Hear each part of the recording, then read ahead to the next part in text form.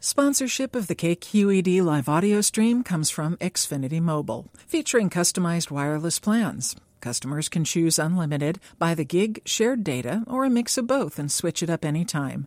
Learn more at xfinitymobile.com.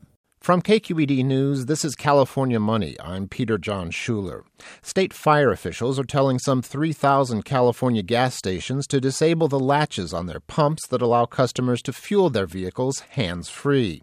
The fire marshal's office says the nozzles manufactured by Vapor Systems Technology can malfunction and unexpectedly spray gasoline before the nozzle is inserted into the tank.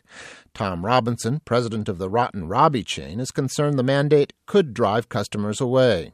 Consumers are not necessarily going to be aware of that. They're going to look up and they're going to go, why did that operator take off the nozzle clips? Why did they want to inconvenience me? They're not my friend anymore. I'm not going to buy at that location anymore. Other operators are more optimistic. A Palo Alto owner said while sales volumes have been down slightly, removing the clips actually saved him money by preventing people from driving away with the nozzle still in the car. Dozens of Bay Area biotech firms are still assessing the potential cost of a judge's order that has halted federal funding for embryonic stem cell research. Jeremy Leffler is chief operating officer and head of policy at the trade group Bay Bio.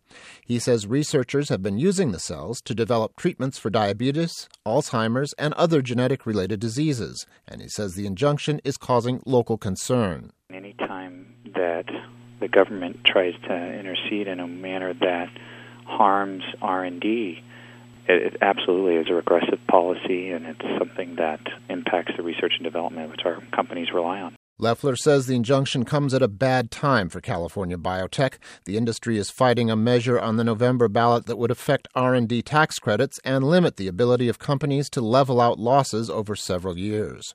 For California Money, I'm Peter John Schuler. More news online at kqednews.org.